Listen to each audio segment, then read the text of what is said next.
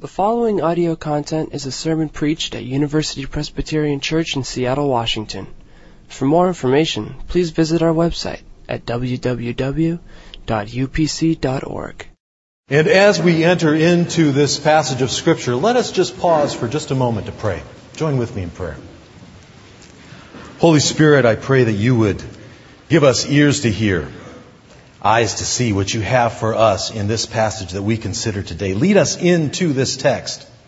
Show us what you have for us, and then lead us forth from this text as your people, as the people of the kingdom of God in this world.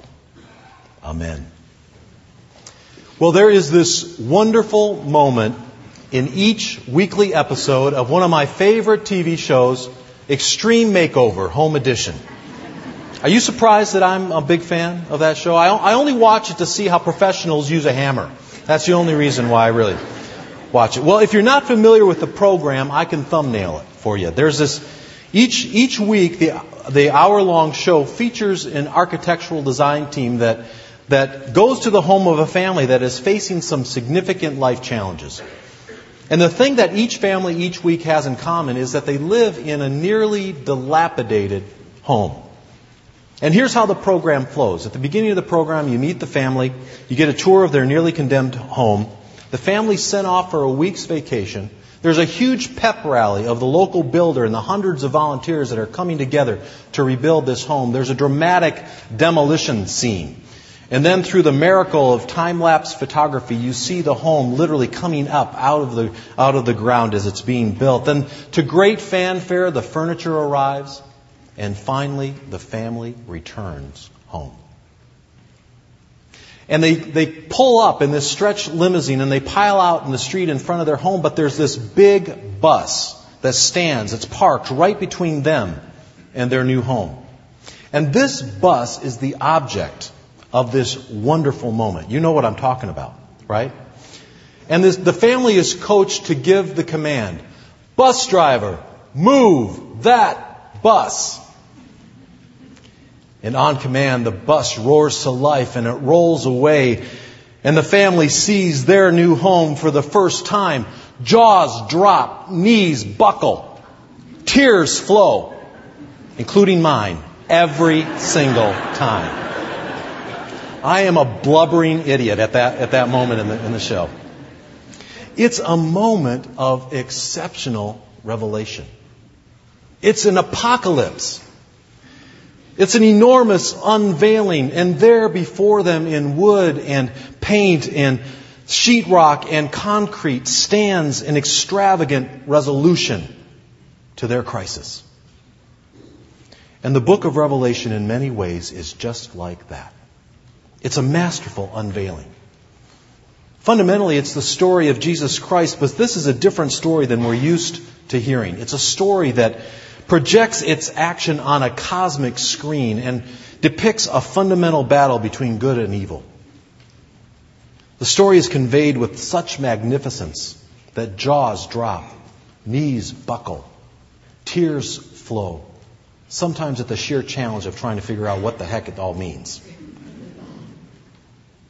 And to the first century Christians then who heard this apocalypse, and to modern Christians who hear it today, this elaborate unveiling reveals an extravagant resolution to the crisis that we find ourselves in. It's been said that the book of Revelation doesn't mean what it says. It means what it means. And therefore, those who seek its meaning those who seek the meaning of this text must read it with humility. And not just a little imagination and a spirit of discernment. Now, scholars suggest that the book of Revelation is an account of John's witness that is told in 3 spiraling movements. And in this sermon series entitled The Letters to the Church of Seattle that we've been focused on, we're looking at the first movement of John's vision, the letter to the 7 churches. And so today we dive into the letter to the church in Philadelphia in chapter 3. It's a letter of great encouragement to the Philadelphians, and at the same time, it's a letter of significant challenge and opportunity to us today. So as has been our custom in this series, let's turn to the text and let's stand together. And you can find the text, Revelations chapter 3, on page 996 in your pew Bible. Let's stand and we can read it together. And at the end of the reading, I'll pronounce, "This is the word of the Lord." And if you agree, then you can say, "Thanks be to God." So let's read it together, starting at verse 7. "And to the angel of the church in Philadelphia write, These are the words of the Holy One, the true One, who has the key of David, who opens and no one shall shut, who shuts and no one opens. I know your works. Look, I have set before you an open door, which no one is able to shut. I know that you have but little power, and yet you have kept my word, and have not denied my name. I will make those of the synagogue of Satan, who say that they are Jews and are not, but are lying, I will make them come and bow down before your feet. And they will learn that I have loved you. Because you have kept my word of patient endurance, I will keep you from the hour of trial that is coming on the whole world to test the inhabitants of the earth. I am coming soon. Hold fast to what you have, so that no one may seize your crown. If you conquer, I will make you a pillar in the temple of my God. You will never go out of it. I will write on you the name of my God, and the name of the city of my God, the new Jerusalem, that comes down from my God out of heaven, and my own new name. Let anyone who has an ear listen to what the Spirit is saying to the churches. This is the word of the Lord. Blessed is the one who reads the words of this prophecy, and blessed are those who hear it and take to heart what is written in it, for the time is near. Please be seated.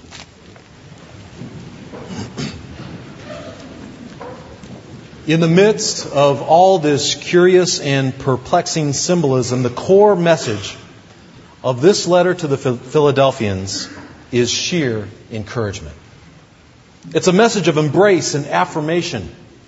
Notice that, like the letter to the church in Smyrna, there is no warning, there is no reprimand. These folks needed to be encouraged. The Philadelphians are commended here for their patient endurance, for their hanging on, for their dogged resistance to the forces that were beating them down. And at root here, there's a hint that what the Philadelphians were really struggling with was their sense of identity. They lived under the oppression of a strong, closely knit Jewish community. And this Jewish enclave claimed favored community status in the eyes of God and in relationship to the Roman Empire around them. And in the context of this hostility and dominance, the insidious question arises in the midst of the Philadelphian church. Whose side is God really on? Who are the true believers here in this place? Perhaps we're the lesser children of God. Do I really belong? And the answer to this question is clear. It's unmistakable. Jesus' unambiguous message to the Philadelphians is this. He says, I hold the key of David.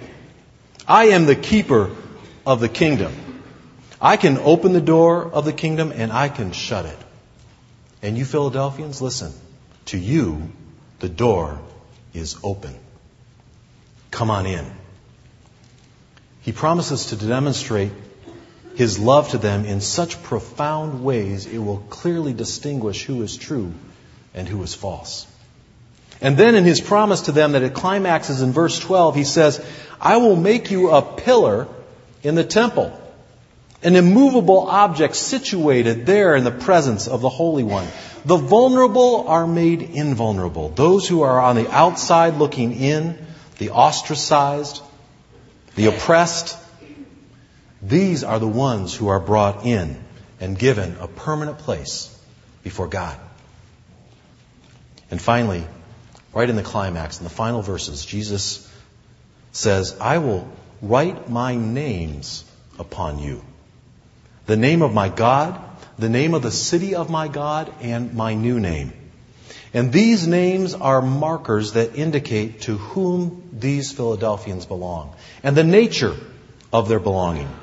These beloved children of God are given new names. These patiently enduring believers are promised a new identity.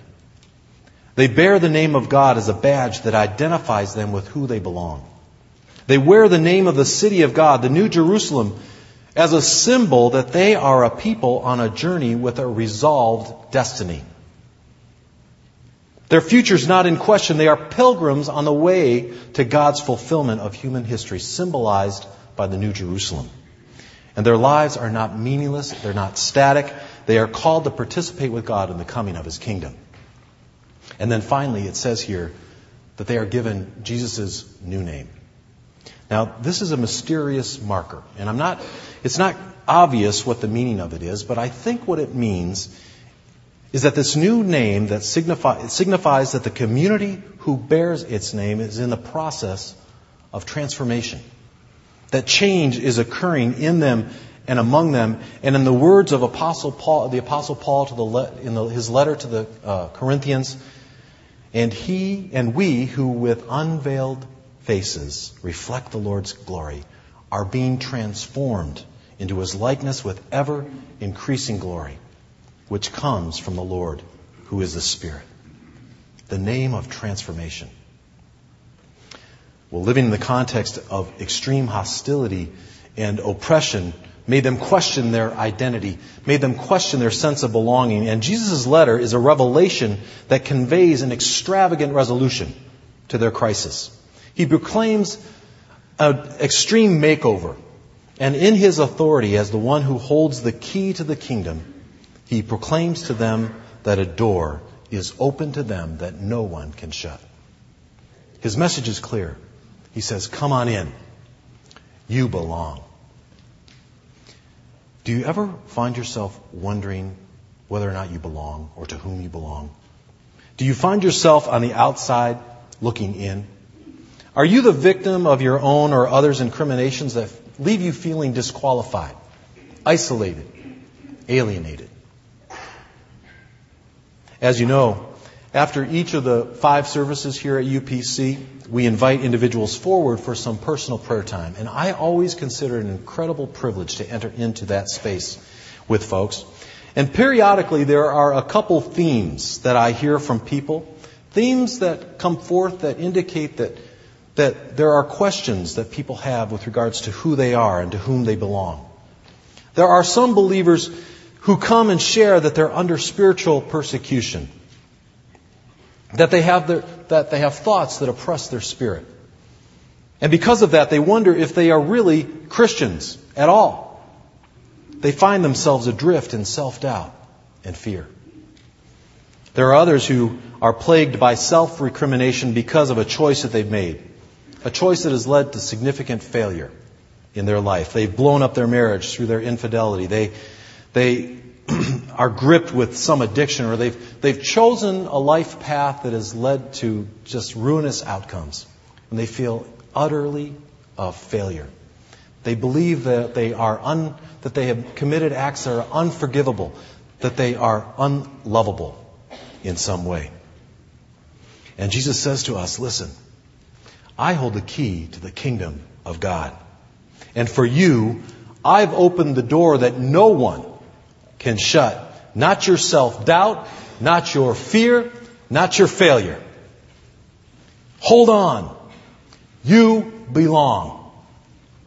And as you persevere, He says, I'll make a pillar out of you, a strong tower, an iron rod. And I'll write our names all over you. You'll be marked with my character. And even in the midst of your suffering, you'll be so identified with me that you'll be a witness to all who experience you near and far. Do you need that word of encouragement? Well, it's right here in the letter to the Philadelphians. And it's addressed to each one of us as well. Now that's one way to hear this letter. But there's another way. Just as a door swings open to take us in, it also swings open to send us out. Just as we're embraced and invited into the community of God's people, we are also sent as a community to become agents of the kingdom. There's a pivot point here that we can't ignore. And while there's a unique message to the Philadelphian community in the particular situation that they find themselves in, there's another message here that first century Christians then and 21st century Christians today would hear in the message of the open door. And that message is an invitation to move out in witness. What an incredibly challenging time to hear that message. If there was ever a time in our contemporary history to hear that message and respond, it is now. I recently celebrated my 50th year on this planet. Did I just say that out loud? Did I just confess before God and all of you that I'm 50 years old? That's been a really tough number for me to embrace. I gotta confess. I haven't quite come to terms with that yet, but I digress. In my 50 years here, I can't think of a period in my life that is more challenging socially, intellectually, spiritually than the times we live in today. Think about it. The macro challenges presented in our national life and in our global responsibilities are unprecedented in my lifetime. And the micro challenges of enormous personal loss, of unmitigated uncertainties, of sheer vulnerability in the lives of individuals and families, well, these are daunting beyond what we've ever seen in our lifetime. We are just now seeing the preliminary realities of a wholesale cultural shift. People are recalibrating their life's trajectory. They're recalculating their life prospects. They're reconsidering their sense of value and where they go to find it. And the critical question in the course of this crisis has been, where's the bottom? But I submit to you that the essential question in these times is, where's the center? What or who will serve as the axis on which we can reorient our lives, in which we can place our hope, from which we can renew our sense of purpose, our sense of meaning, our sense of direction? And brothers and sisters, with all due respect to other faith systems and philosophies, and with an appropriate sense of humility, acknowledging that we see through a glass dimly, we must confess, we must face up to that we know the answer to that question. Where is the center? Now, the natural inclination in times like this is to retreat, to withdraw, to play defense, to conserve, to patiently endure, to hold on as long as our dwindling hope in our 401k will allow us. Yet here, in this letter to the Philadelphians, in this letter to the church in Seattle, there is this clear call. He says, I hold the keys of the kingdom of God, and I set an open door before you, and no one can shut it. These words come to me, and I can't help but hear all kinds of scriptural echoes. My mind races to the scene recorded in Matthew 16. Jesus pulls together his friends and conducts a little focus group. He asks them the question, who do people say that I am? And they discuss that for a little bit, and then he has a follow-up. He says, well, who do you say that I am?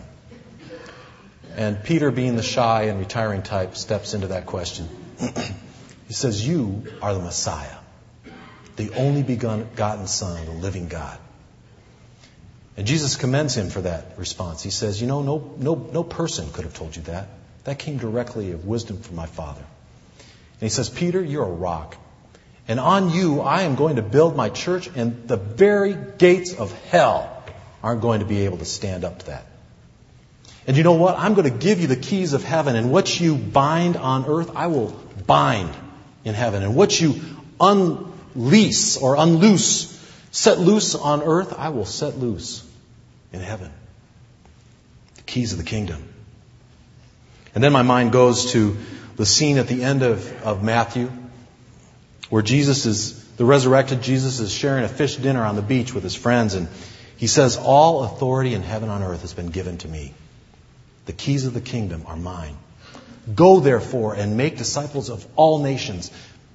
And then my mind goes to the first chapter of Acts, where Jesus says in his final words, he says, the Holy Spirit's going to come upon you, and you will be my witnesses in Jerusalem, in all Judea and Samaria, and to the uttermost ends of the earth. The door is open. And if there was ever a time to step through it, to step out, it is now. But what does it mean to step out as a witness of the kingdom? We could do a whole series on witness, but let me suggest that this letter to the Philadelphians provides a key insight to what it might mean to move out as a witness to the King and his kingdom. The critical clue is right here in the opening of the letter. Jesus claims to have the key of David, to be the one with sole authority to open or shut the door of the kingdom of God. Therefore, as it pertains to the call, our call to witness, that call begins with Christ's authority, and it begins with his initiative. The primary movement of witness is Jesus's, not ours. The preliminary movement. And therefore, the action of witness that is suggested here is a sort of poised readiness, a spiritual alertness that makes us responsive to God's orchestration around us. And so witness begins with a sense of hesitancy and expectancy. We wait upon God, seeking signs of his movement amongst us. It's a sort of what I would call the condition of attentive availability. And this condition of attentive availability requires a spirituality of constant prayer. But not the kind of prayer that likely dominates our prayer life. The prayers that are composed of our latest laundry list of issues and needs that we want God to act upon. Now, let's be clear. God invites that prayer. That's a totally valid kind of prayer. God invites our laundry lists of prayer. But the prayer of attentive availability is the constant prayer of asking God what he's up to. A prayer that seeks insight into his initiative in the world around us. And this is the sort of prayer that often gets answered through a sense of conviction about something that leads us into some sort of engagement in our world. And often that engagement, that movement into becoming available to God's initiative is the very stuff of witness.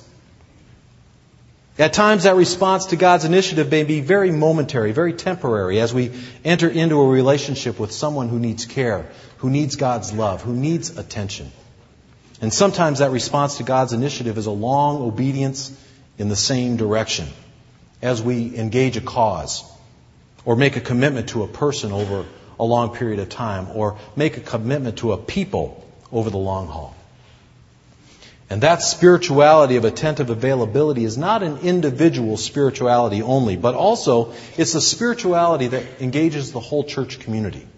As a community, we seek to understand where God is moving in our city and the broader world, and how we can be available to respond to that. We need to constantly be asking the question, what is happening in our community where God would want us to show up, to be present, to represent the values and to give witness to the dynamics of the kingdom of God. Well, my friend and colleague Mike McCormick Hunnelman is UPC's Director of Urban Ministries here. And a key aspect of his role is to be attentive to what God is doing in the city. And recently, Mike perceived a strange and perverse relationship between a series of events. First, he noticed that there had been a significant uptick, a significant increase in gang-related violence and murders of youth in our city. And second, he acknowledged that Mayor Nichols was launching a youth violence initiative that was going to increase attention and funding to proven programs that address the dynamics of youth violence in our neighborhood.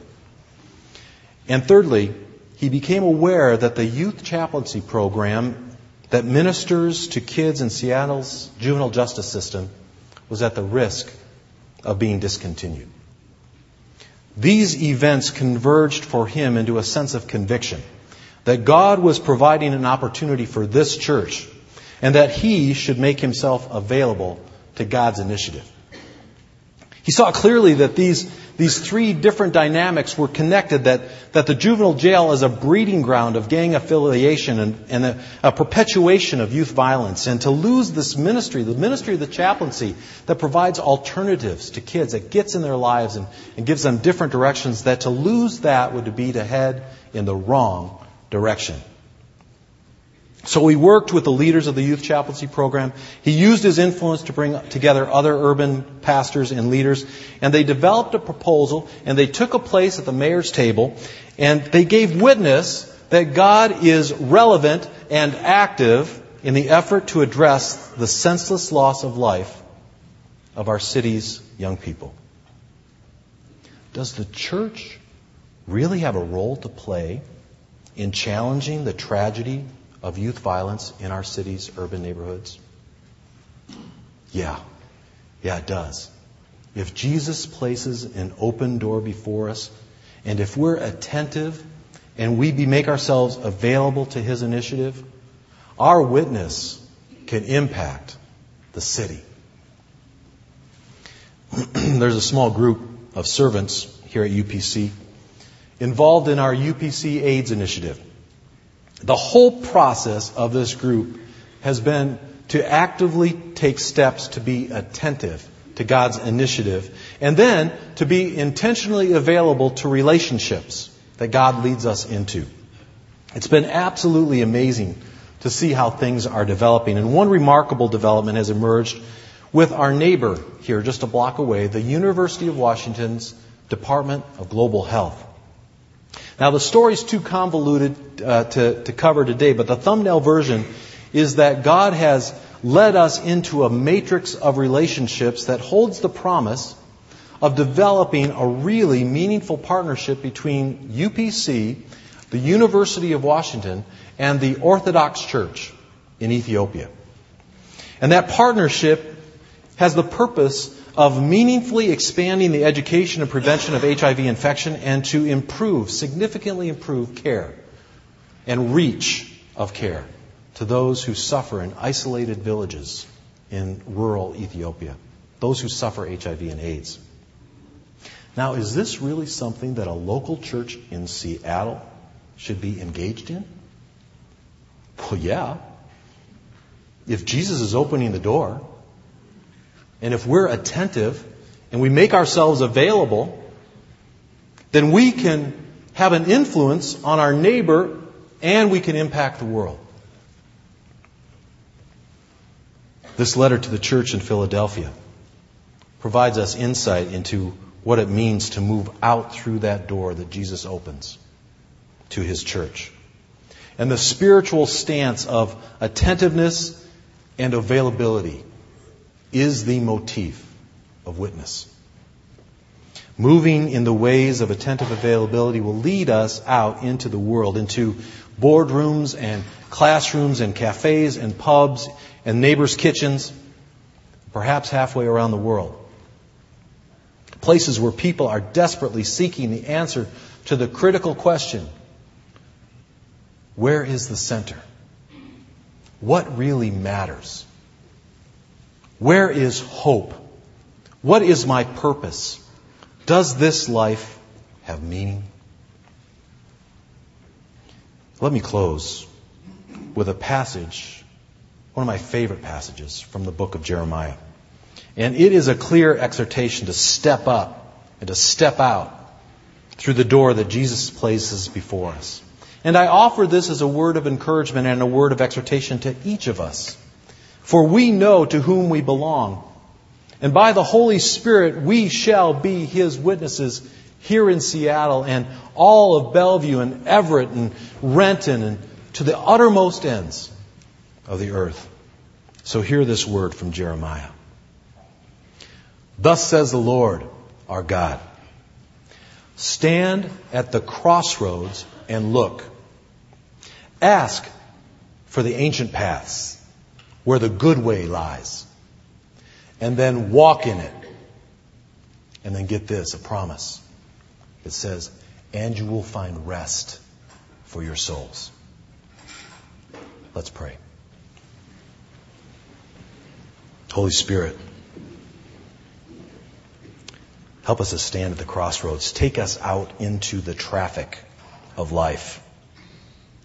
And help us to see. Help us to look. Help us to ask for those ancient paths. Help us to see where your good way lies, and then help us to step into it. Step up to it. Be attentive and available to your work. And God, thank you for the promise that we will find rest for our souls in that journey. Amen. All University Presbyterian Church online audio is available on both CD and cassette. If you would like to support the mission of UPC by ordering copies of sermons or classes, please visit www.upc.org/audio, email audio@upc.org, or call 206-524-7301, extension 117.